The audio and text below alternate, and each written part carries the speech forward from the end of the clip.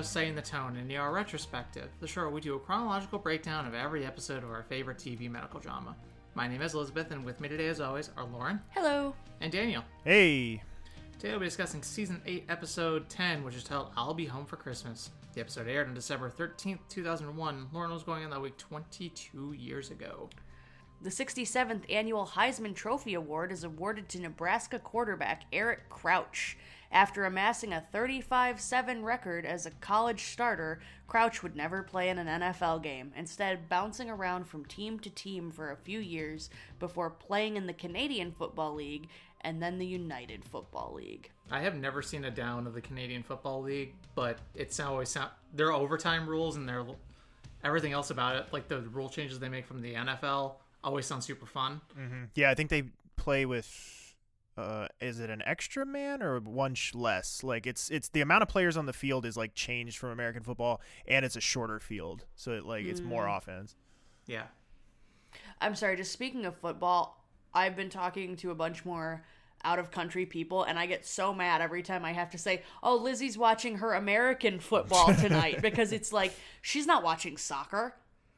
But it's so annoying. It is objectively a stupid distinction. Like I don't know what else we would call it at this point. Footy, because footy is soccer too. Like we don't have a good thing. So I just have to say every time, oh, the American football games are on today. Like I just feel so. It's dumb. just if we can call it pigskin concussion time. There we go. Yeah, it's just like the metric system. It's like yours is objectively a better system. But am I gonna learn it? No. But there's also been Celsius Fahrenheit debates going on in that chat, too. I have to translate every time I'm talking about how cold it is. I just automatically put it in Celsius for Fahrenheit's them. better. I agree. On temperature, at least, it gives a better idea of, like, incremental. But anyway, that being said, a little movie called The Lord of the Rings, The Fellowship of the Ring, a high fantasy film based on novels by J.R.R. Tolkien, makes its red carpet debut in London, England. The first part of a trilogy, it stars Ian McKellen, Elijah Wood, Sean Astin, Viggo Mortensen, Orlando Bloom, Liv Tyler, Cate Blanchett, Ian Holm, Hugo Weaving, Andy Serkis, and Christopher Lee, among others. Lauren's life would never be the same, and Daniel's insomnia is forever cured. That's such an insane cast when you look back at it. It's so good. Every time. The fact that they got fucking Ian Holm just to play Bilbo. Mm-hmm. Like, just here, you're going to be in maybe 20 minutes of this movie. And have the scariest part of the movie. Nightmares forever. But yeah, I love it. And also, Hugo Weaving is my favorite epileptic actor. He has epilepsy. Fun fact. In the U.S. box office, though, Harry Potter and the Sorcerer's Stone dominated the box office all through a short break, concluding a 3-week run in the #1 spot. And boy, howdy, this was a formative week of media for little Lauren. Yep, that's 4 tattoos, at least, to these 2 properties. It's fine. It's... With more planned. Not necessarily for those. For Lord of the Rings, I thought. No, not that I can think of. But anyway, Family Affair by Mary J. Blige is the #1 song for the 6th and final week. Daniel, what else was on? At 8 p.m., Friends with the episode The One with the Creepy Holiday Card. At 8:30, there is a Will and Grace rerun. At 9, Will and Grace is back with a new episode, Jingle Balls. And at 9:30, Just Shoot Me with the episode Christmas. There's a question mark, exclamation mark in there. This week's episode had 28.8 million viewers tuning in, directed by Jonathan Kaplan, doing his 22nd out of 40. Previous ones of his from this season include Supplies and Demands and The Longer You Stay. And written by the team of Dee Johnson, doing her 6th out of 19. Previous one of hers from this season was Never Say Never. And Meredith Steam doing her penultimate episode, 5 out of 6. And she did Supplies and Demands earlier this season. And one more time for the people in the back, no Chen this week. And for the folks at home, this is our second attempt to do this episode because for the first time in my adult life, I have an ear infection and it did some weird shit. What was that? Should I go get it or just leave it? Maybe they'll ring our neighbors. I don't fucking care. Oh, that was your doorbell. Yeah. That just hearing that distorted and in the distance, that sounded like a spirit, like, or something that was like. It scared me. But yes, so Lizzie is trooping through an ear infection. We got about a eighth of the way through the episode 2 days ago before it was like, nah, fam. Daniel pulled the plug on it. Yeah. For the best. I literally could not, like, I was not, literally not here. I did not know what was going on around me. Yep. And everything sounded muffled. So everybody pity Lizzie as we go on. We have the previously on ERs from Benton. I would hope so, considering this is his, quote, last episode. And we come in with Carter making fun of Susan for rooting for the Phoenix Suns. And she just, is like, whatever. I got into it while I was in Arizona. Deal with it. Blah, blah, blah. And he's like, fine, whatever. But he's like, okay, I'll get you breakfast. Great. To which Susan responds, you live in a mansion and you're buying me a donut, which I absolutely adore. It's my favorite line. Hey, donuts are fucking awesome, no matter how much money you make. Yeah, but not from a roach coach. Like, at that point, get something a little bit better. But anyway, Carter gets a call from someone asking about how Gamma's doing, and we learn his parents are staying for the holidays. Yay. Or are they? Dun, dun, dun, dun. There we go. Daniel, Wow. did I tell you I finally learned the noise? It finally clicked like 3 days ago. I was sitting there and I was like, oh yeah. It's like whatever wrong, faulty wiring had been going on is finally clicked. I still like the sports center. Sports. Spoits. Go watch the Spoits I Center. still prefer the sports center noise for it, but my brain now at least remembers the right one again. So what you're saying is that there's hope for you to one day pronounce Goran Vishnik's name correctly. Nope, that's Never gonna baby happen. steps. Yeah. It's never going to happen with me steps. either. Oh. Anyway, in grosser things, Romano says vascular surgery is just like sex. Gross, messy, and when done right, you leave satisfied. Which Right. Lauren is physically recoiling at this point. He asked Ben to assist him because an alderman needs a bypass surgery, and he wants to have it done at county for some reason. Benton needs to talk to him about his schedule, but backpedals and just like, yeah, I'll do the surgery, no matter whatever. And on that anticlimactic note, we're in with some bangs. Guys, where have the twinkles been? Yeah, we're real short on twinkles so far this season, and I wanted to note, and I'm sure someone will correct me if I'm wrong, but I think this might quite possibly be the last time we see the Punch until the possibly series finale when Benton makes his little cameo at the end, and of course after season 13 they nuke the intro entirely, but I know they bring it back for the series finale. I just can't remember if the Punch is a part of it. I feel like it is, but like I could be wrong about that. Like I said, I'm sure somebody will fucking tell me. But I did peek ahead to 8/11 to the intro sequence for that one, and the Punch is not there in that one. So it just felt like something we should note, considering that like the Punch was one of the first things we talked about in the very first episode as being like an iconic part of the intro and like something that really like resonates with you when you watch the intro and like it sticks with you. Mm-hmm. And so to see it finally maybe make its last appearance for quite a while, if not forever, is, pretty crazy. $10,000 Patreon idea. I will get an absolute photorealistic tattoo on my back of the frame of him doing the Punch. Roger Stone style, full back piece. No, I'm sorry, 20,000, but still. 20,000. She will get that. Piece will cost like $10,000. No, it'll be like 800. Small investment, small price to pay for immortality. Someone use your tax return and make it happen. Yeah. Who's getting a 20 grand tax return? I don't know. Jesus. Somebody People with a are lot rich. of kids. But we go from there to out of the intro to a woman in the ER ringing a bell asking for donations, claiming that she works for the Salvation Army. And when pushed on it by Carrie, she relents, okay, I eat at the Salvation Army. So nice little bit of whackety schmackety to start us off. And certainly never miss an opportunity to shit on the Salvation Army. Don't give them your money. Give literally any other charity that supports homeless people your money. Don't give money to the Salvation Army. I don't care how loudly they're ringing their bell in your face. They are homophobic, transphobic pieces of shit. Yeah. So find your local charity who helps the homeless. Yep. We then see Carrie yelling at Luca for coming in late. Luca tells Abby that no one at the bar has heard from Nicole, and turns out she had been taking money from there too. So, The worst. Ay. In gayer news, Sandy brings in 2 kids with some, quote, snow-related injuries, arguing. These 2 kids are one of the reasons why I never want kids. Because they act like this. yeah. And he'll like... I need a pen. Shitty kids list. Oh, hey, there Priorities. It's been neglected. I've only got one on the episode on the list so far. The kids Sandy brings in 8-11, Snow Kids. 8-10, whatever it is. 8-10.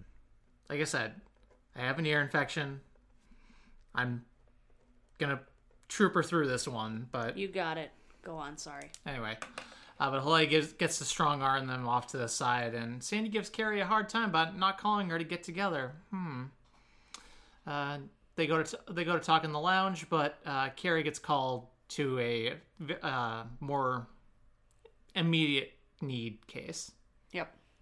a more urgent case. She looks so sad though when she gets pulled away too. She's like, "Oh, okay." I mean, Sandy's pretty. Wouldn't you want to spend time with her? Yes, I would. But then Susan tells Benton a man was found by the cops with a suitcase who had hit his head running away from them in the airport. He doesn't know who he is or where he was going. And our mystery patient here, who we will later find out his name's Stan. He is played by actor Harrison Page, who appears in stuff like Lionheart, Sledgehammer, and Quantum Leap. And he's making his first of 4 appearances through the season 9 premiere. So he's going to be with us for the next little bit. I didn't realize the season 9 premiere was his last one. Yep. Oh. Anyway, let's go to our first audio clip here. It's going to be an audio-heavy one because there's lots and lots of court stuff. So let's start with Benton and his attorney. He's 4 years old. And deaf and traumatized by the death of his mother. I emphasized all of that. Thank you. Well, then appeal it. I can't. What am I paying you for? He denied the motion, Peter. It's not irreparable. The hell it isn't. He's asking my son to decide which one of us loves him more? It won't be that specific. What is he going to do, ask who makes the best macaroni and cheese? For whatever reason, Judge Alter has a feeling that by interviewing Reese, it will provide him with some relevant insight. Reese knows what's going on. He can sense it. How much more damage do you want to inflict on him? Hey, I agreed to represent you. You're the one who's choosing to fight. If you want to preempt this, Roger's attorney approached me yesterday. No. They want to make a revised visitation request. I said no. And I need to be honest. We don't have the edge here. On paper, Roger is coming across as the better father, and if I were his attorney, I would advise him to give you no more deals. Yet you're advising me to accept one? I am advising you to at least listen to one. Ugh, can I be angry for a second, guys? I think you should be. Roger is asking for the goddamn bare minimum visitation rights, not even full partial custody. He's just asking for, like, what was it, 38 days a year? I think so. Something like that. Like, 10%. He's asking for 1 in 10 days with Reese. And Benton is being such a fucking asshole about this. Like, no, this man who loves your kid, who helped raise your kid, just wants to make sure he gets to stay in your kid's life, and you're going to be this much of a whiny piss baby about it? I'm not having it. Yeah. I'm sorry. I love Benton. I know it's his last episode, but I am not having this. It's not great. It's really not great. And I appreciate the effort they at least make to, you know, leave it in a good place by the end of the episode. And like they do make an effort to like land the plane and have the Grinch's heart grow 3 sizes by the end of the episode. But it does feel like slightly too little too late. Like it does feel a little bit token where it's just like, yeah, they worked it out, but it's just like, nah, man, we can't just throw out and ignore the like sour taste of the last 3 to 4 episodes, you know, the whole rest of this season where Benton has just really been pretty unreasonable. So it's just a real bummer that like we're still dealing with this in the very last episode. Well, I say very last. We'll get to all that later, but like we're still dealing with this at this point. It just feels like we should have wrapped this up a while ago, and it's only because of his ego trip that we're still doing it. Lindsay, do you have anything on this? Yeah, Benton's you guys pretty much hit the nail on the head. Benton's been being pretty selfish here. And I like how his attorney's like, "No, dude, you're not looking great." I really want to hear Jake's bonus episode to hear him speak specifically on this scene here of like when you as the lawyer have to tell your client, no, you're fucking wrong. Like you're wrong and you're coming off poorly. This is why I wanted to suck it up and attempt to do 2 recordings this weekend. It's not going to happen now, but I wanted to do it so I could have a sneak peek of his insanity. Yeah. Oh, boy. Can't wait to hear that. But for now, we go over to Carrie, who finds Sandy over at the vending machine. And finally just, comes around and is like, hey, do you just want to get lunch tomorrow? Like, let's start there. And Sandy with the cute reply of no sushi. I don't like sushi. Which is objectively wrong, by the way. Yes. Sushi's delicious. Yes. But I love how Carrie's like, what? Huh? Yeah. Just so broken. Such a hopeless lesbian. We love her. And Sandy recognizes the gentleman who was injured and amnesiac, Stan.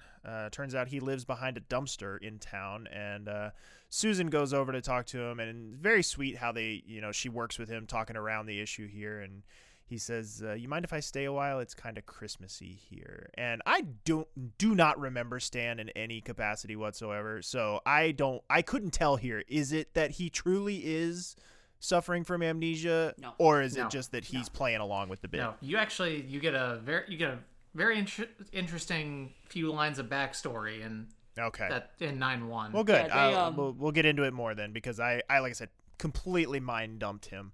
Yeah, no, Susan, the way she does it, she's like, if he happened to, and Stan just kind of plays along with that line of thought. Right. Just like, oh yeah, of course I'd want to be in the hospital. So. Yeah. I can't wait to get there. Mostly I just don't want to the hospital? No, to 9-1. Got it. Yes, 8/22 and 9/1 are 2 of my favorites, right? 22? I think so, yeah. Yeah. It's only 22 episodes this season. 2-parter. Yep. So good.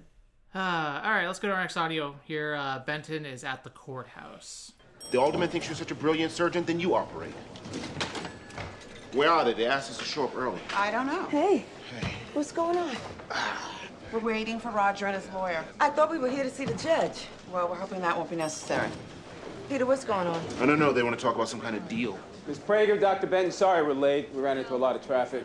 Well, we don't have a lot of time. What have you got? Visitation, every other weekend, plus 2 weeks during the summer. 1 week during the summer, we'll think about it. No. We're only asking for 38 days a year. 31 days. I said no. Peter, it's only 31 days. You know what? I'm not doing this. Peter, listen to me. No, you listen to me, all of you. I'm not negotiating over my son. You rather take your chances with the judge? I know I've heard Jake talk about it before, but I feel like this would be a situation where, as the attorney, like, you should be able to fire your client in this case. Like, Yep. you're gonna start making me look bad in a minute here, dude. Yeah. And again, sorry, this is where we hear the 31 days, but I'm still just... It's 1 month, my dude. Right. Spread over a year. Right, non-consecutive month. Like, it's the equivalent to a month. It's totally unreasonable. Also, again, Jackie, go away. Yeah, boy. I'll be perfectly honest. Like, I maybe like pick up a little something of what you were talking about last episode of like there maybe is a little bit more under the surface that we don't get to see or hear about, but it doesn't make it any easier for me to like redeem her. It still sucks, but and I do love that they touch on it more in this episode in one of the courtroom scenes. Yeah. But with that being said, we go over and we see Gamma chatting with Carter Sr., Mr. Carter's dad, and she's like, oh, of course he's here because I'm injured, because why else would my son deign to spend Christmas with us? Like, throwing the sass on real strong. And Dad says that he'll stay in the house until Carter's mom gets in town. And I should note here, they did do it on the previously on. They did bring up the stuff from Grandpa Carter's wedding to remind us of how troubled their marriage is. His funeral, you mean? Yeah, I do definitely. the same thing. I always fuck up wedding and funeral. I also want to point out whatever kind of weird like house ass hospital bedroom that Right? Gamma's in. Like Yeah. that just VIP ward of yeah, she must be at some County General. fancy Yeah, fancy she's gotta be university at a- hospital or something. Yeah, a private hospital. But we then go over to the judge talking with Reese and an interpreter, which, oh my god, again, we're getting some great Reese these episodes, but Benton and Roger are in the room, which is fucking wrong. If you're gonna interview the kid like this, no. This is a mistake from the get-go. If you're having a custody conversation, you do not want the parents in the room because you don't want to influence with body language or anything. Because, yeah, he asks, like, which one of these guys are your dad? And Reese is like, both of them, of course. But he says Mommy makes him feel better when he's sick, but Roger has Band-Aids with cartoons. Aw. Which, hey, I mean, that's fair. I get it. Like, if kid's trying to make a choice, he's like, one of these parenting units has cartoon Band-Aids. The other one has stale ash fish sticks that they keep trying to claim that I love. You know, I'm going to go with the cartoon Band-Aids. But yeah, am I right that, like, even from the beginning, this feels like a misstep to have the parents in the room for this discussion? It is a little weird, and I feel like, again, not knowing anything about how these things usually play out, I don't know if that's normal for the parents to be in the room, and it is, or if it's a case like this where it's like, well, he's deaf, so they just choose to have the parents in the room because they think it doesn't matter, when it's like, that seems a little shitty too, so I don't know. Yeah, I don't know. I think for mine, I didn't ever have to go and, like, interview at the court. I think the most I did was probably, like, the family therapy, and that therapist was court appointed, so Sure. they, you know, Report shared back. within reason of just general, like, well-being, not necessarily details. But All right, let's go back to the courthouse for some additional Roger testimony. It's kind of weird. Right now, I'd say he needs consistency. Reese, Carla, and I. The three of us were a family. That's how we planned our lives. That's how we approached every day, every week. I've been with Reese through earaches, flus, almost every scrape he's ever gotten. If you count the hours that I've spent with my stepson, it would far exceed the time that Dr. Benton has spent with a child he believed to be biologically his. Reese and Carla were my life. And now Reese is my life. He comes first. Ahead of my personal needs, ahead of my job. And I think that's in his best interest. I say this is weird because, like, that's the entire scene. It's just him talking. and I love it. I'm Team Roger.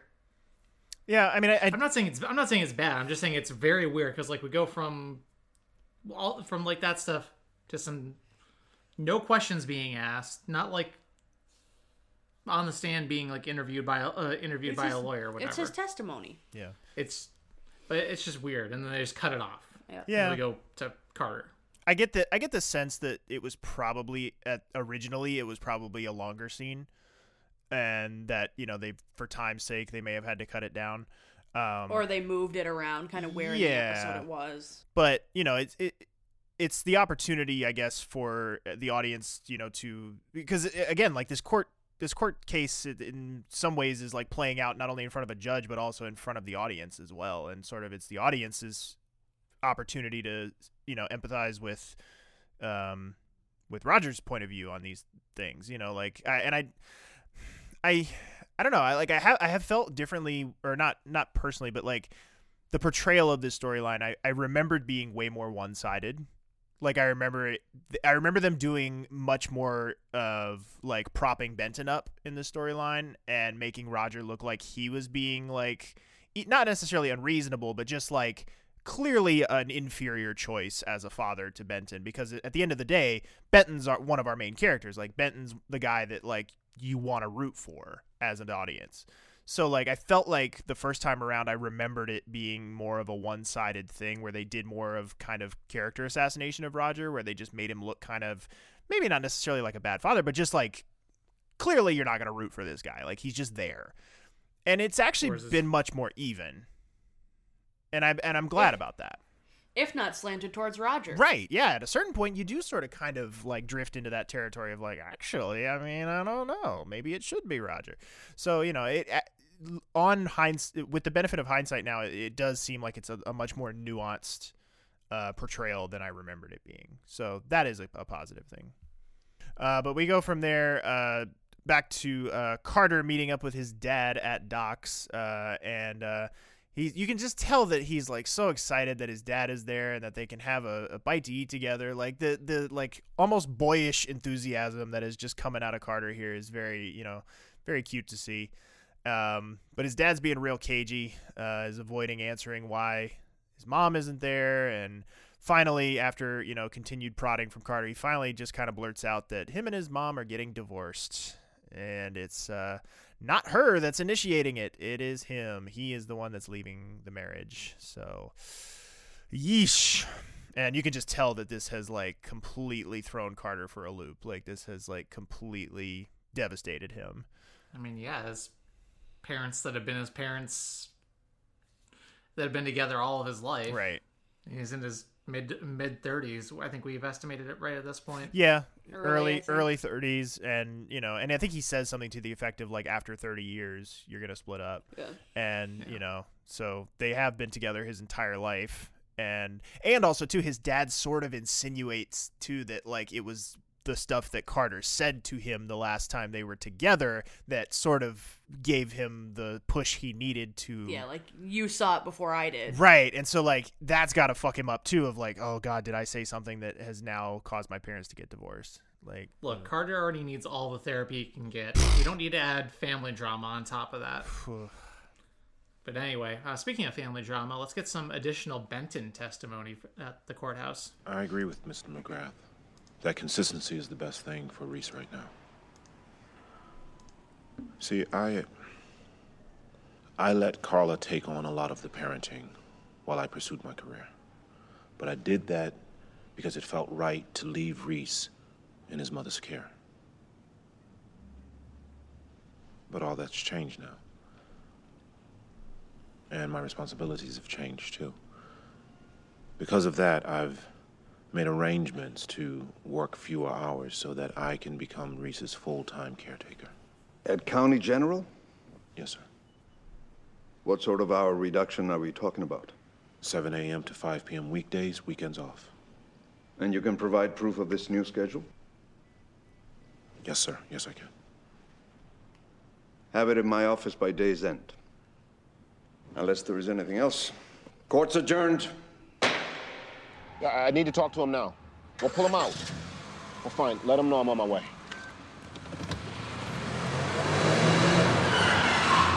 Going back to work? Get out of my way. Got another shift? Roger, get out of my way. Where's Reese, huh? Oh, let me guess. Jackie. No, Cleo. A nanny? What do you want me to do? You want me to hit your car, huh? You lied, man. Now on top of everything else, you're a liar. And a perjurer at that. You know what? You need to back off. Whatever it takes, is that it? Huh? He's not a trophy, man. You can't win at any cost just to win so you can give your sister a son. You gotta raise him. Go ahead, get my face. Come on. Roger, you need to shut your mouth, all right? Think, Peter. You can't change who you are. Just committed a little light perjury. You know, who among us haven't, you know, from time to time. Love it. To give your sister a son. Which, okay, which I don't doubt that that's part of the equation for Jackie a little bit, but I don't know that I understand that motivation from Peter's standpoint. Like, I don't know that that's ever been his. It's not. I don't think it's explicit. I think Roger's just seeing how Jackie's reacting, seeing how she's pushing this, and how she was the one who kind of instigated the shitstorm, right? And like they were getting along just fine until Jackie piped up. I think he's more calling her out on it than necessarily saying Benton's playing ball on that. Yeah. But that he's letting Jackie sway him. Yeah. Ooh, that line though, that he's not a trophy. Like, whoo boy. Like, Roger is no slouch. Roger can throw a fucking punch. Like, this dude he came to play. I like this Roger. Yeah, I do too. And that's another thing, like, shout out to John Levy. Like, and I don't know, I'm sure that decision wasn't entirely his, but like, I as much as I like the actor who played Roger Wan, I can't imagine him doing this kind of work. You know, I can't imagine him hitting these kind of notes the same way. You know, there's a reason that they kept working with Vondie Curtis Hall, both in an on-screen capacity and as a director. Like, the dude is just really talented and can do a lot of different things. Yep. Oh, boy. But then we go on to Sandy and Carrie are headed to lunch the next day. Okay. And they were by the Harrison Street subway, which was right where my dorms were in college. So I was like not paying attention at all to their dialogue the first time and just like trying to see if I could identify which entrance they were by. I think I could, but either way, that's what I was focused on. God forbid I pay attention to the actual episode. They can't find where they were headed for lunch, so Carrie suggests they go to her place to order in instead. Just jumps Wink. right ahead.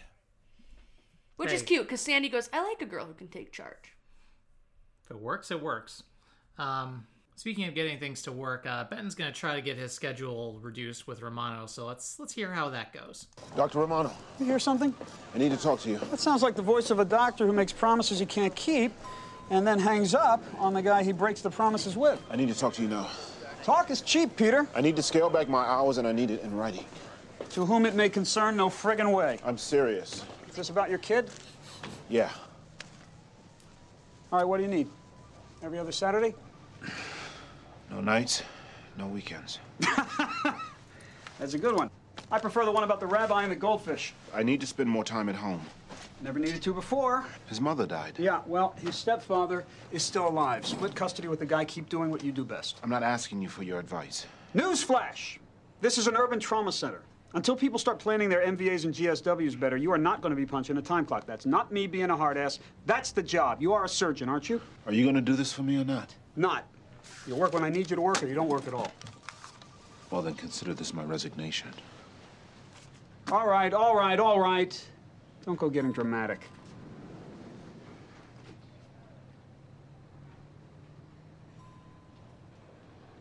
Weekends off. And what about weekdays? It's my best offer, Peter. Take it or leave it. I'll finish out the week. Are you really going to do this? You're going to throw away your career so you can play Mr. Mom? What a waste! I just want to say, Romano actually plays fair here. Oh, Yeah, 100%. Hits the nail 1,000% on the head. Like, he's like, no. And I love at the end, he calls him out and he's like, this is a fucking waste. You're a great doctor. What the fuck? Yep. Like, no, this is another one of those, like, actual likable Romano moments. He could have just as easily been super, super disrespectful about it. And he's actually, oh, is this about your kid? Like, in kind of a genuine way. You're right. He dresses it up with the usual kind of Romano, venom, but he is actually being considered. He's when he finds out it is about his kid, he's like, okay, what do you need? Like, he does sort of. He loves Reese. Right. Like, in his own weird little way, he's like, oh, no, cool, you're good. Yeah. And he's right, too. He's like, when he says several things that are, like, 100% true. Like, he's like, work out custody with the stepfather. Like, what?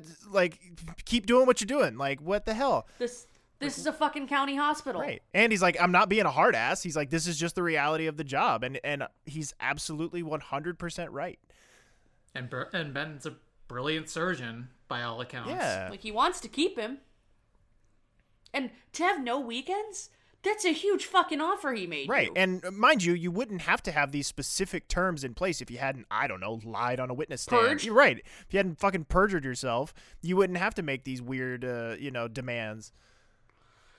Oh, shall we? Because otherwise we'll just keep going on this and never get through the episode. Perjury is bad, y'all. Don't do it. Don't lie. Abby brings a baby up to OB from the ER, and she sees Nicole up there, sleeping.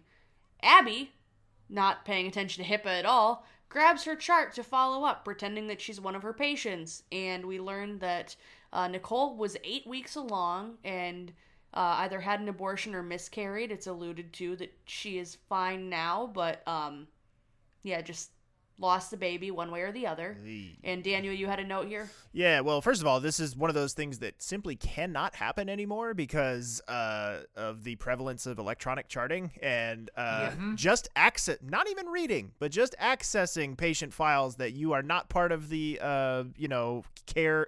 chain of care team for is an immediately terminable offense in every healthcare system worth its salt in the country. Like, just her reading that chart, glancing at it, asking for it from the OB nurse, that would have been enough to get Abby fired here. Like, Good. Not cool. She's pulling the old Mark Green. Yeah, taking one. But this is county. Right, we don't follow the rules. We don't play by the rules here. This blink and you miss it appearance here, but since she's a notable actress, I will point out that this is our last appearance of the Orange is the New Black nurse who appeared for the first time in I think Abbey Road, or maybe it might have been whatever Abby's first episode was. Like, I think she appears in that episode as well, and it was like a kind of a shock to us. We were like, oh, this lady. And then the fact that she shows up again like a couple more times, but she doesn't really do much in this scene, but it is the last time we will see her. So, yep. Oh, and then Benton's shitstorm continues. It's now later in the day, and he goes to visit Cleo at her new job out in Schaumburg. And he needs to see her boss right now. That's Germany, Schaumburg. Deep Carla cut.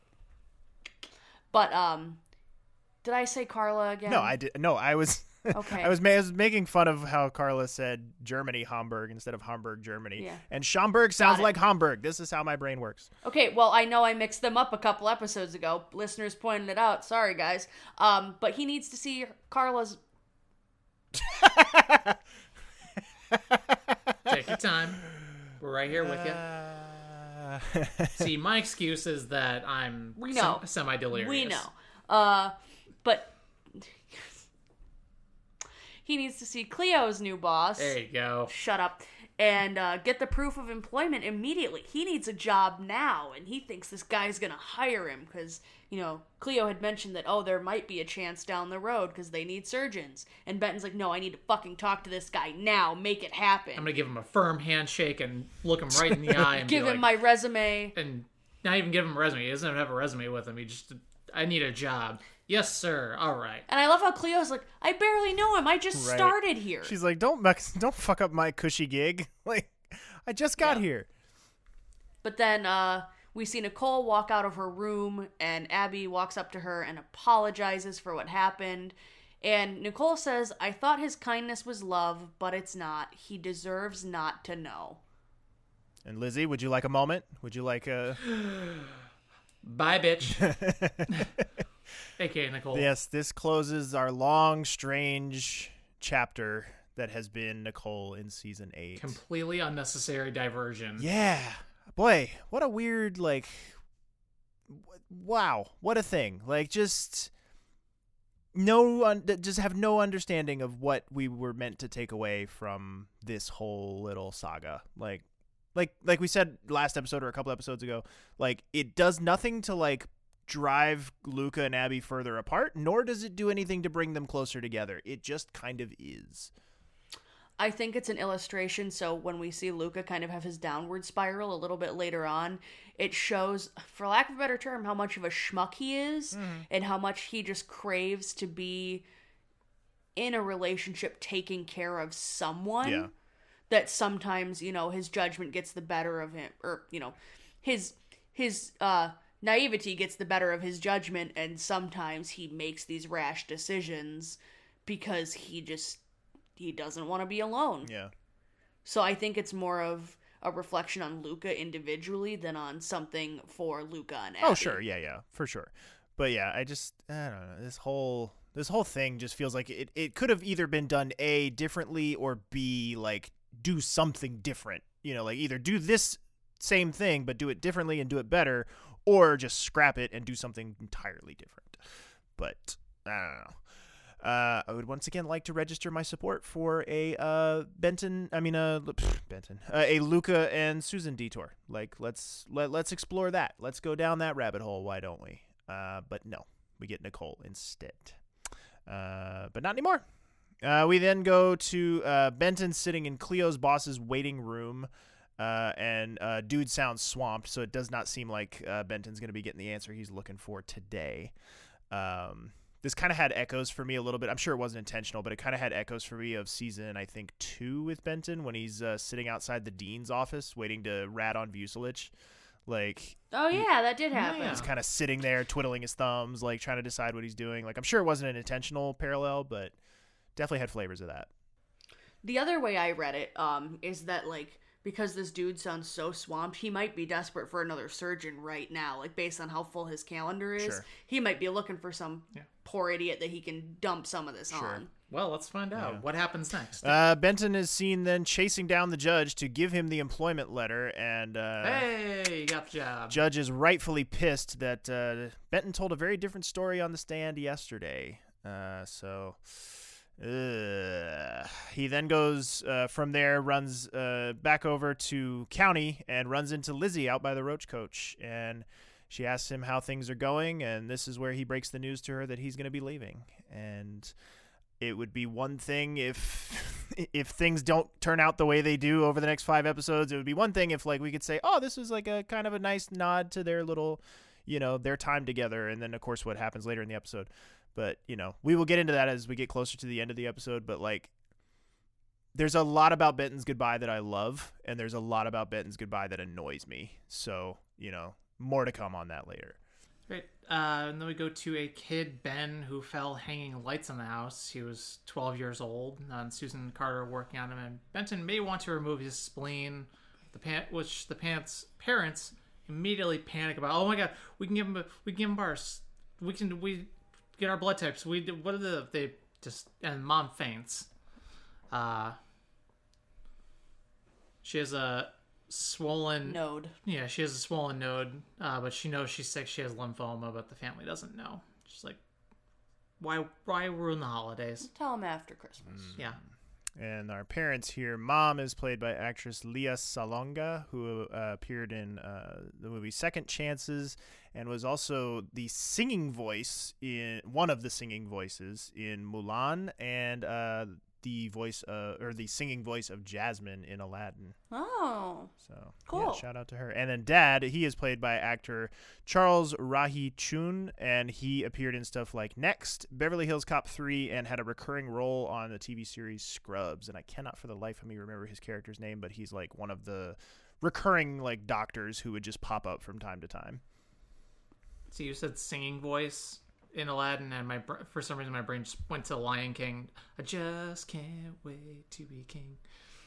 You don't watch enough Disney movies with me. I'm not adding them to the list, guys, but I'm just saying you don't. I had a full conversation with somebody the other day about the differences between and my affection for The Great Mouse Detective and what was the other one? We were trying to decide the differences between Great Mouse Detective, An American Tale, and something else. And I was being the hipster about it, where I was like, fuck that American Tale horse shit. Like Great Mouse Detective is the superior. It's Sherlock Holmes, but with mice. Like, it's just. I'm not gonna put up with this American Tale. It's slander, fine. It's fine. No. Especially because on Instagram I just saw one of our local shelters trying to get a cat named Fievel adopted, so that's why I'm just like, no, I'm not going to put up with this. But anyway, shall we carry on? Go for it. Benton has received a call from his attorney, and it turns out he needs to meet her right away. This can only be great, I'm sure, fam. Lucha, and then we go over to Lucha. Luca is suturing a dad's hand while his kids sit with him, and he was stealing ice skates to give the kids something new for once. There's no mom or family to help him out, and Luca then is out in the hall talking to Abby, and he goes, oh, maybe I'll post bail for the guy, because, they live in a motel, they, can't get new presents, can't get anything, really, and Abby's like, it's fine, they can go to the food bank, they can, there's other options, and Luca says, the food banks help out this time of year, but what happens in 3 months? And I want to note, as of 2023, this would not be as much of an issue because Chicago has has a very robust food pantry network year-round. So it's not like, they just help you for Christmas and then leave you in the dirt. Yeah. It's not really time based. I don't know how it would have been then, but The Greater Chicago Food Depository is a wonderful organization that helps supply many food banks in the area. Shout out to Nourishing Hope for being there for us in hard times. Yep. But yeah, so again, Luca is just consistently in the need to help people. He can't help himself. Little tiny bit of a savior complex. Just a little Yep. And this is where he notes that he misses his kids and Christmas is always the hardest. Which is totally valid. And we are back at court again. Reese, just MVP of cuteness for the entirety of the series. Does a cute little wave to Roger, and the judge wants to talk to Reese again, but just Reese this time. Thank you.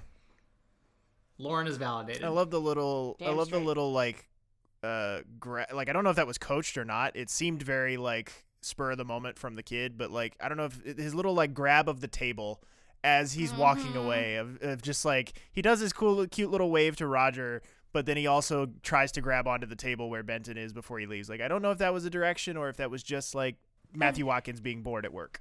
And Benton's little scoot of him to be like, no, go Right. on. I'm just this precious little I'm angel. so sad we're losing Reese this episode. But we go back. We see Ben is getting exploratory surgery. The family is all following with him to the elevator, chattering.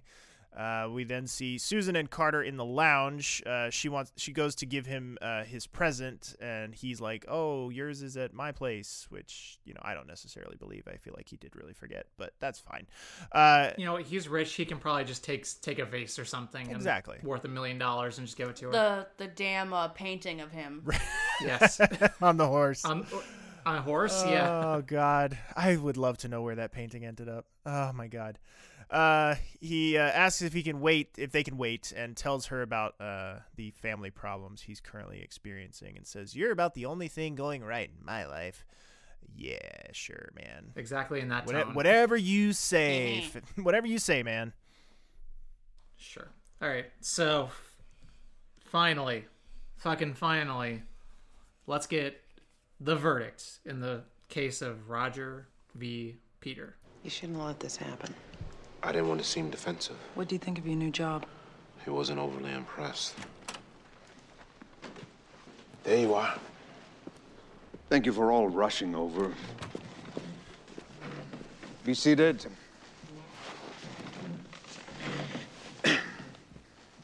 We're in a unique situation. In a traditional custody case, win or lose, the parents maintain the title given to them by their biology. They're still mommy and daddy. Here, I'm asked to declare that one of these two men is not, in fact, daddy. But they both love Reese, and they have both made sacrifices to be with him, though I will say Dr. Benton's effort was late in the game, and I am uncomfortable about the way he handled it. I'm not convinced he was exactly forthright with the court. But the fact is that I do believe Reese would thrive in either of your households. And that makes my decision even harder. But based on the evidence provided by Dr. Benton that he will be more available as a parent in the future, and the fact that Reese has always believed him to be his father, the court grants custody to Peter Benton. Mr. McGrath will be given visitation with Reese every other Saturday. The court calls a 20-minute recess.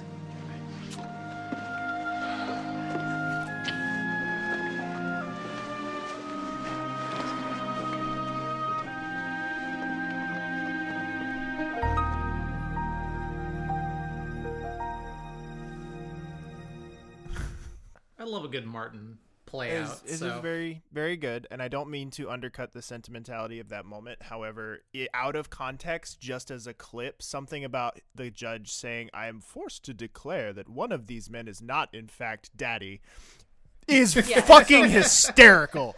Like, okay, can I also point out that even with Roger losing, he gets 5 days less than the minimum that they were arguing for. Yeah.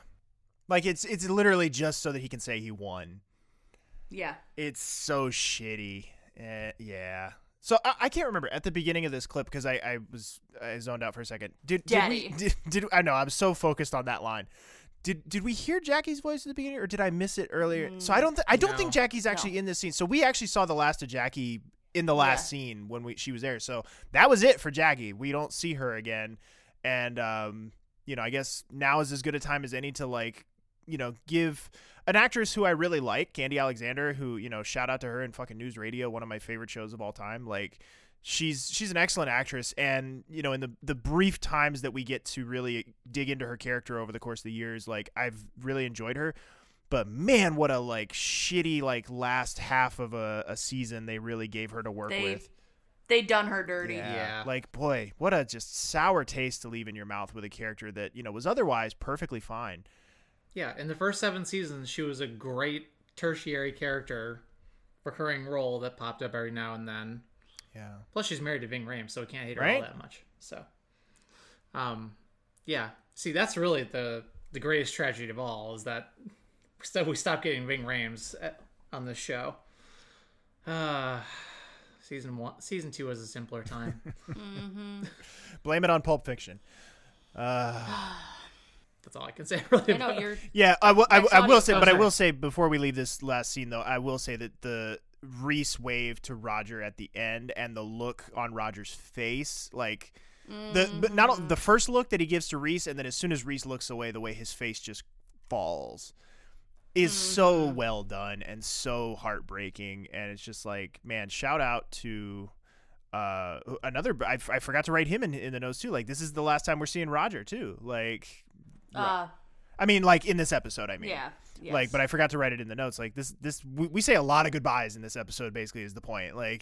Nicole, Roger, Reese, Jackie, Cleo. There's a lot of goodbyes in this episode, so it was hard to keep track of them all. So, speaking of saying goodbye, let's get the last ever, not the last ever, because we got season 15, the series finale to deal with. But let's get the last ever scene with Benton, Reese, and Cleo. It's Christmas Eve at Cleo's house. We might have to go out and get one. No, go ahead and use the angel. No, I always have a star.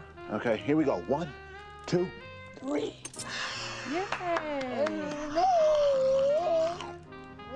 Yes, it is pretty. You finish your part? Hey, baby, come here. Come over here. Come lay under the tree.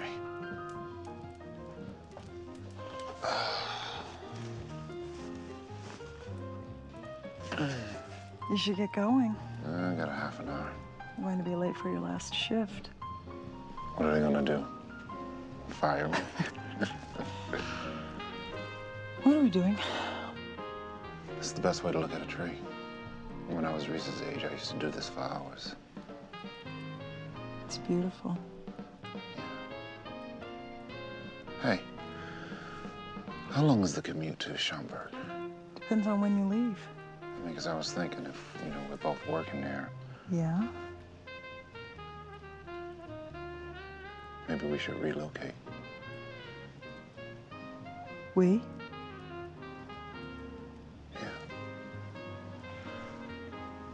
This whole thing is, I don't know, it's made me focus. It's like all my life I've been chasing something, that time when I can make it into the end zone and spike the ball. It took almost losing my son to realize the end zone's not out there. It's right here. You're good raw material. I can work with you. Oh, you can't? Yeah, I have to get you in shape. What kind of shape?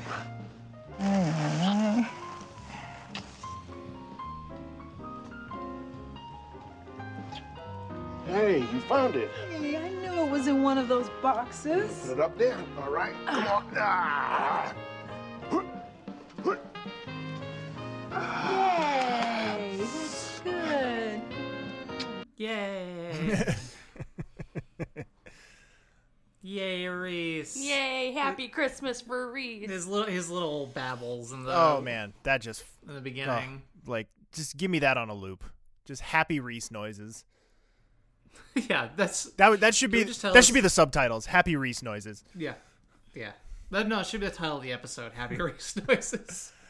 I mean, I'm very glad that, even though it's maybe not necessarily, with the benefit of hindsight, maybe not necessarily the happy ending that it should be or could have been, but I am very glad to see that, Reese gets a more or less happy ending, and we get to leave him in a positive place. And, I guess I'm happy in another sense too, that like we do get to have Benton and Cleo arriving at some sort of like peace. It definitely it does not spark the same kind of happy ending joy as Doug and Carol, which I know is not a fair comparison, but you just compare those two, end game type of moments, these characters are going to get there. Cause as people have pointed out, when we get to the series finale at the end, there is a line of dialogue that indicates that Cleo and Benton are still together at that point, even though Cleo doesn't end up appearing. They still are together at that point. So they're one of the few pairings in the show that gets a quote unquote happy ending, but it still feels a little hollow. This whole thing just still, after all this time, it never really gets there, in my opinion. It feels hollow because Cleo's a hollow character. It's true. And a hollow character we will be talking all about in a character retrospective that will be in your ears in mere days. And we'll get it. Patreon.com/SightInTheTone podcast. We get accused a lot of being negative on those things because of recency bias and stuff. And there will be some negativity on that, but I want to stress that it has nothing to do with the actress, and it has nothing to do with the character itself deserves a lot better. If there's any negativity, I think it's directed at the show itself. I think this is a perfect example of the show failing the actress and failing the character, not the other way around. Yeah. But this does mark the final, not entirely, final air quotes appearance for both Reese and Cleo. Reese, of course, will return to us in the series finale when we get to see him as, young boy Reese with Benton in a very sweet moment that I love. Amazingly the same actor, too. Ever so much. Yeah, I love that they went to the trouble to bring him back for that. And Cleo will be in an utterly meaningless cameo in fucking, what is it? What's the name of the fucking episode? Jesus Christ. On the Beach. She will be in an utterly meaningless cameo in the funeral scene. She'll be in the background. She won't be doing anything, but she'll be there. Nope, not gonna do it. Yeah, I know. We're gonna do it when we get there. But should we carry on? But where's Duggan? Yeah. Nope, damn it, Lizzie. Should we go on? But why male models? So, we completely pivot to a 6-year-old being brought in with a gunshot wound. His name is Teddy. His mom shot him, and Daniel's going to tell us who this woman is in a minute, but I had put in the notes, Wilson's girlfriend from House. Yes. Daniel, who plays this woman? Yes, actress Anne Dudek. I hope I'm saying that right. That sounds right. She appears in stuff like White Chicks, as Lauren said, the TV series House, and what I recognize her from most notably, shout out to the Inna Snit ladies, she was the neighbor Francine on Mad Men. Yeah, if for some reason it just does not connect to me that that's the same actress, even though I know it is. It's just there's such disparate parts in my media consumption growing up that it just does not compute. No. And this does mark her television debut, so that we're seeing the beginnings of Francine and Wilson's girlfriend. Nice. But then we go over to Benton sees Roger out in the waiting room in surgery, and Roger wants to give Benton Reese's Christmas presents so Reese can open them tomorrow morning. And Benton's like, yeah, all right. And then he's like, come over tomorrow and give them to yourself. Let him open them yourself. And Roger's like, thanks, man. Yeah, I would sort of argue... See, that attitude could have saved you a lot of money, Benton. Yeah, right? God damn, where the fuck was this just 6 hours ago? You could have saved everybody all the heartache and a lot of money. I think too that starting with the scene after the trial ends, starting with the Christmas scene, I think the last 14 minutes of this episode are damn near perfection. I find very little fault in the last third of this episode where it just goes balls to the wall. I just not in a heart pounding sort of way, but just I feel like they took every opportunity to elicit very specific emotions, and I feel like they could have gone overboard with it and made it overly schmaltzy and overly like saccharine, and I feel like they strike the exact perfect note. I agree with you, but I'm also going to say I'm having one of those moments where I'm like, Jesus Christ, there's still another 10 minutes left in this episode, where it's like, it feels like everything's happened already, and then you're like, oh no, all this other shit's going to go on. Well, Benton gets called down to the ER to help with Teddy. The woman was, mom was confused with the flu and thought someone was breaking in. And he was supposed to be in bed, and I heard glass break. And Lauren? Whose films are those? And they have to open the young kid's chest. Bat. And freaking tastic. Excuse you, his Christian name is Teddy? I do not remember because I'm losing steam here. You're doing great. Well, we see Romano coming in to assist with the surgery, and we get a Shirley mention here where she says that the bullet looks weird. It's meant to fragment and shred upon entry. Oh, boy. It's the same kind of bullet that killed John Lennon. The fuck? Yeah. Today I learned. Yeah. Hollow point bullets. Okay. That's kind of the whole, that's their whole deal, is that they expand upon entry and cause maximum damage. All right. Keep going. And they ask, what do we have? Organ donor.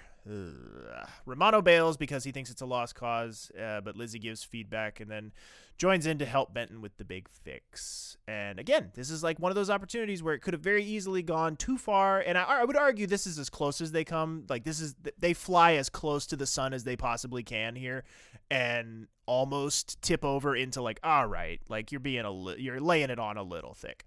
But they know just when to pull back. Like, they know just when to pull back and go like, all right, this is still good. Just like with this one, Mark going to visit the mom in the chapel, and Mark doesn't really get to do very much this episode, but he actually gets to deliver a good little zinger here of like, you know, he has the best surgeons I know working on him. I did forget to mention because it was something that like struck me as I was watching it, and I forgot to mention it in the trauma part of this when they're down in the ER. You get to see Benton. It's Benton, Susan, and Mark all working on the trauma together. And I have to feel like that was intentional. Like, I have to feel like that was an intentional choice to have those three be the one in the room, because short of Carter and, of course, Doug and Carol, who are, you know, long gone, like, that's as close to the original group as you are able to cull together at this point. So, like, it was just a nice little touch to have Benton get to do one final trauma down in the ER and have it be with Susan and Mark. Like, I just thought that was a really nice little touch. But yeah, Mark telling the mom that he has the best surgeons I know working on him. So even though Mark doesn't get very much to do this episode, he still gets to punch one in. Yep. We go over Teddy is still in surgery. Lizzie is helping repair the bowel. It's a Christmas miracle. He's no longer bleeding out, and Lizzie's like, all right, you get to go tell the mom. Good job. And she says as he's walking out, despite anything Romano may say, this place is really going to miss you. And I love Benton's reply. That when he says, you know, I wish I could say that the feeling was mutual, or I wish I could say the same, or something to that effect. And she's like, come on, it wasn't all that bad, right? And he goes like, when he says we had our moments, that's another one of those like meta lines. Like, that's another one of our sexy moments. He's talking about the hospital, not the woman who seduced him with an egg. Like, he's forgot all about that. He's, you know, like, that feels like one of those lines where the character's talking to the viewer. Like, that feels like one of those moments where the character is speaking through the screen and being like, you know, we had our moments, we had our fun, like, but we're at the end of the road. And it's just really, I love it. I love it so much. And we get to have one more Benton, like, really strong, like patient to family member. And it's another example of the growth arc, too, of, like, season 1 Benton would not have been able to have this conversation with this woman that season 8 Benton is having. But he goes out and tells the mom that Teddy's going to pull through. And she's just like, you know, thank you so much. I don't know what to say. And he's just like, just get the gun out of your house. And the way he says it, and the music starts to, like, hit, and it goes immediately into the next scene where we see him coming out. It's that iconic shot of him coming out through the doors. And just the way it's paced is so perfect to me. Like, he's at the desk, and he's, like, rubbing the back of his neck and taking his surgical cap off. And he turns around, and the camera, like, perfectly focuses on him and his reflection in the window. as he's watching Lizzie, finish up, and he's reflecting on his time there, and he sees Romano and watches him walk away and smiles at him as he goes. Like, it's just so pitch perfect. Like, and of course it bleeds perfectly into the last scene, and I just like, man, like this is not an all-time great episode, but it is an all-time great like ending sequence for a character. Like, it is an excellent way to say goodbye to a character that you're not going to kill, and you're not going to go out in a blaze of glory. You're just going to say goodbye. It's just a regular ass goodbye, and they nail it. And I just All right, so let's go to that last scene here. Benton's jogging in the park around Buckingham Fountain and runs into Carter. I guess Santa didn't buy you that bike you asked for. Carter, what are you doing here? Cleo told me this was on your route. Come on, you want to join me? No, I want to get my heart rate up. I'll have another cup of coffee.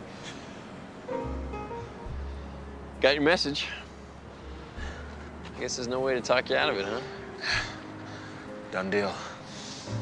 Well, I got you something. Carter. Open it. You're a tough guy to shop for.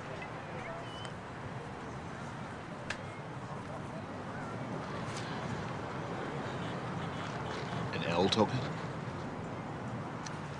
Second week of my surgical internship, we got 11 traumas in one night. 5 a.m. the next morning, we were still patching together this little girl that had been dragged into her car. And I was so tired, I couldn't even see straight. And I asked you if I could take a break. And you kicked me out of the OR. I couldn't even drive home. I was so exhausted, so I just sat down and started crying right there in the hallway. You came out of surgery, and you gave me that. You said I could use it to go home, or I could commit to what I was doing and use it to come back the next day.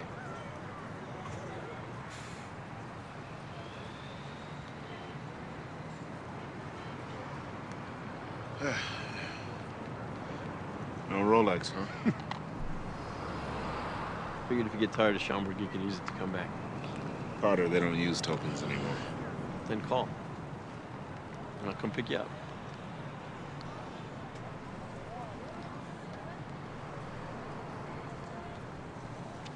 Look, I want you to know that I owe you.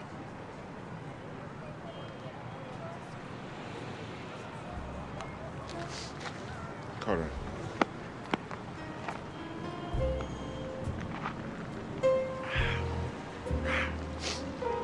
Getting cold, I better move on.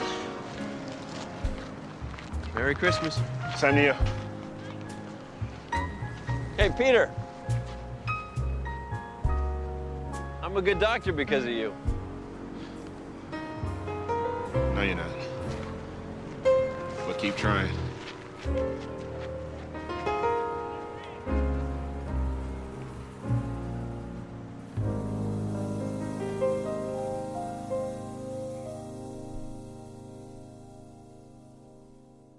I just have to say that music sting is so good. I was going to say what you will about the rest of this episode.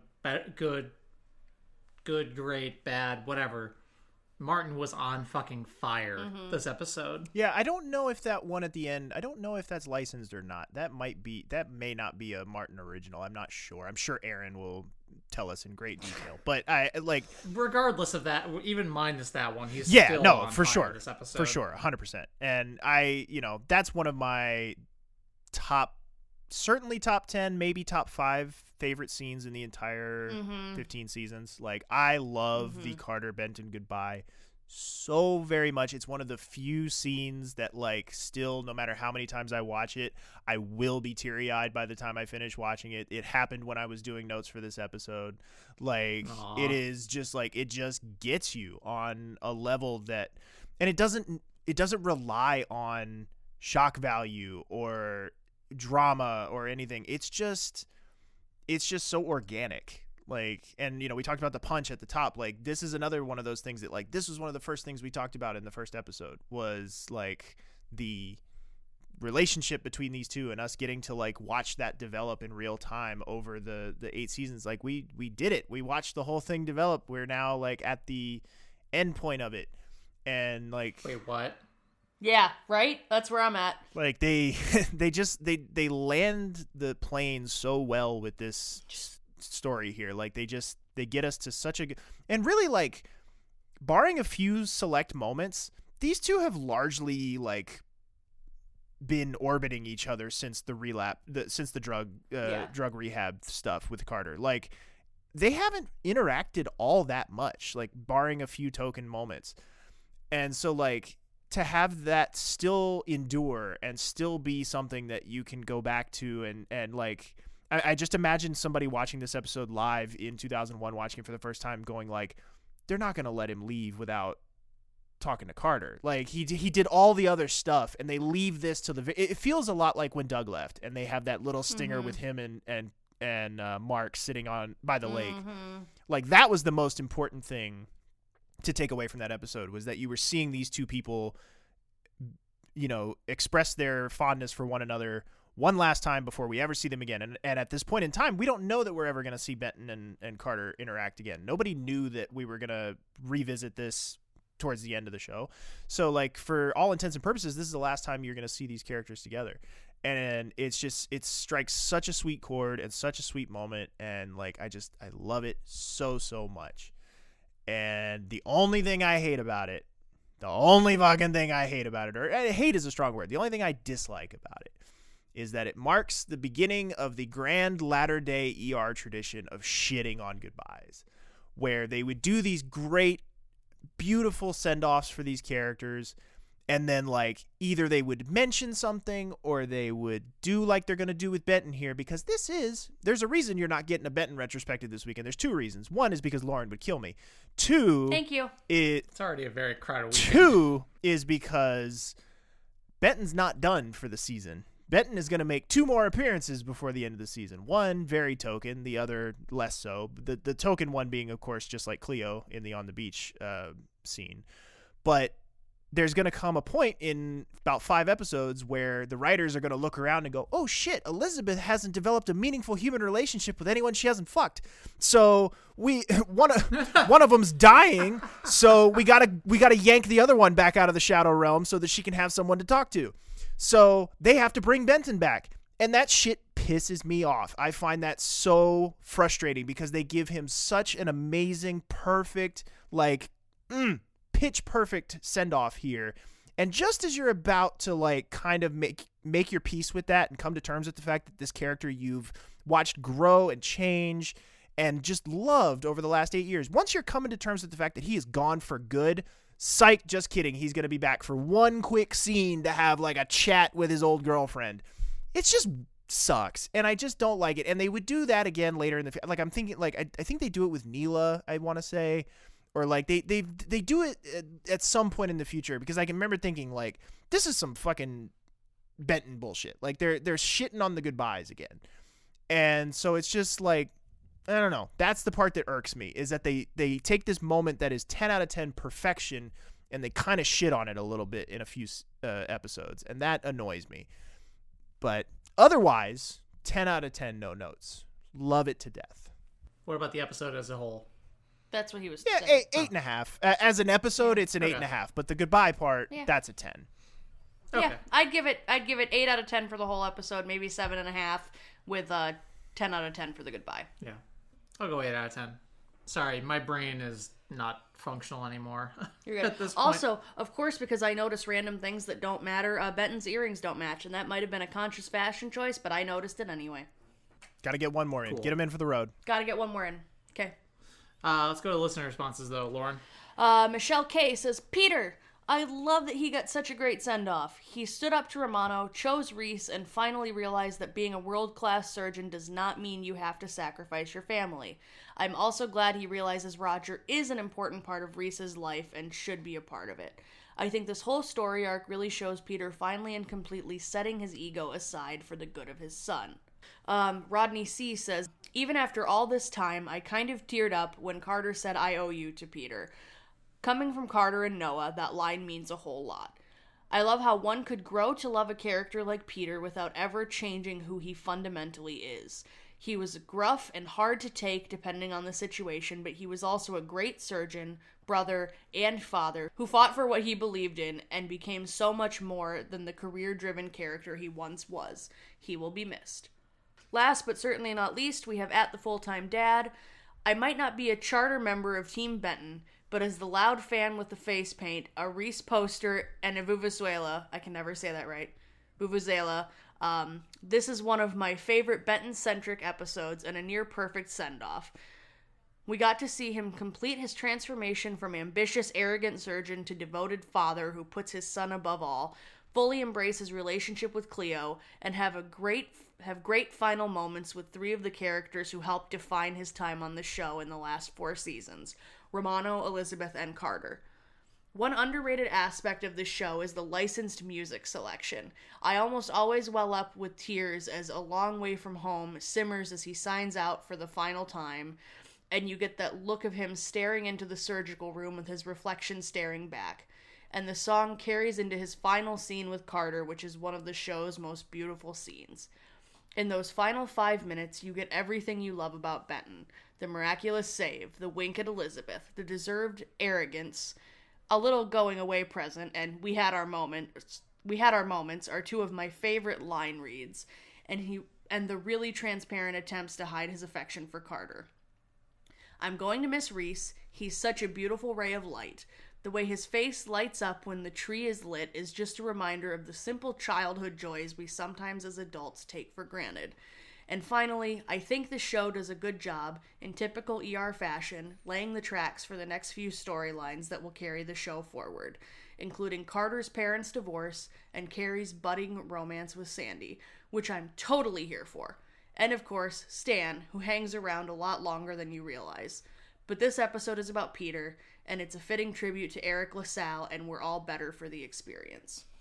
Why is everyone so much better at summing up their feelings than me?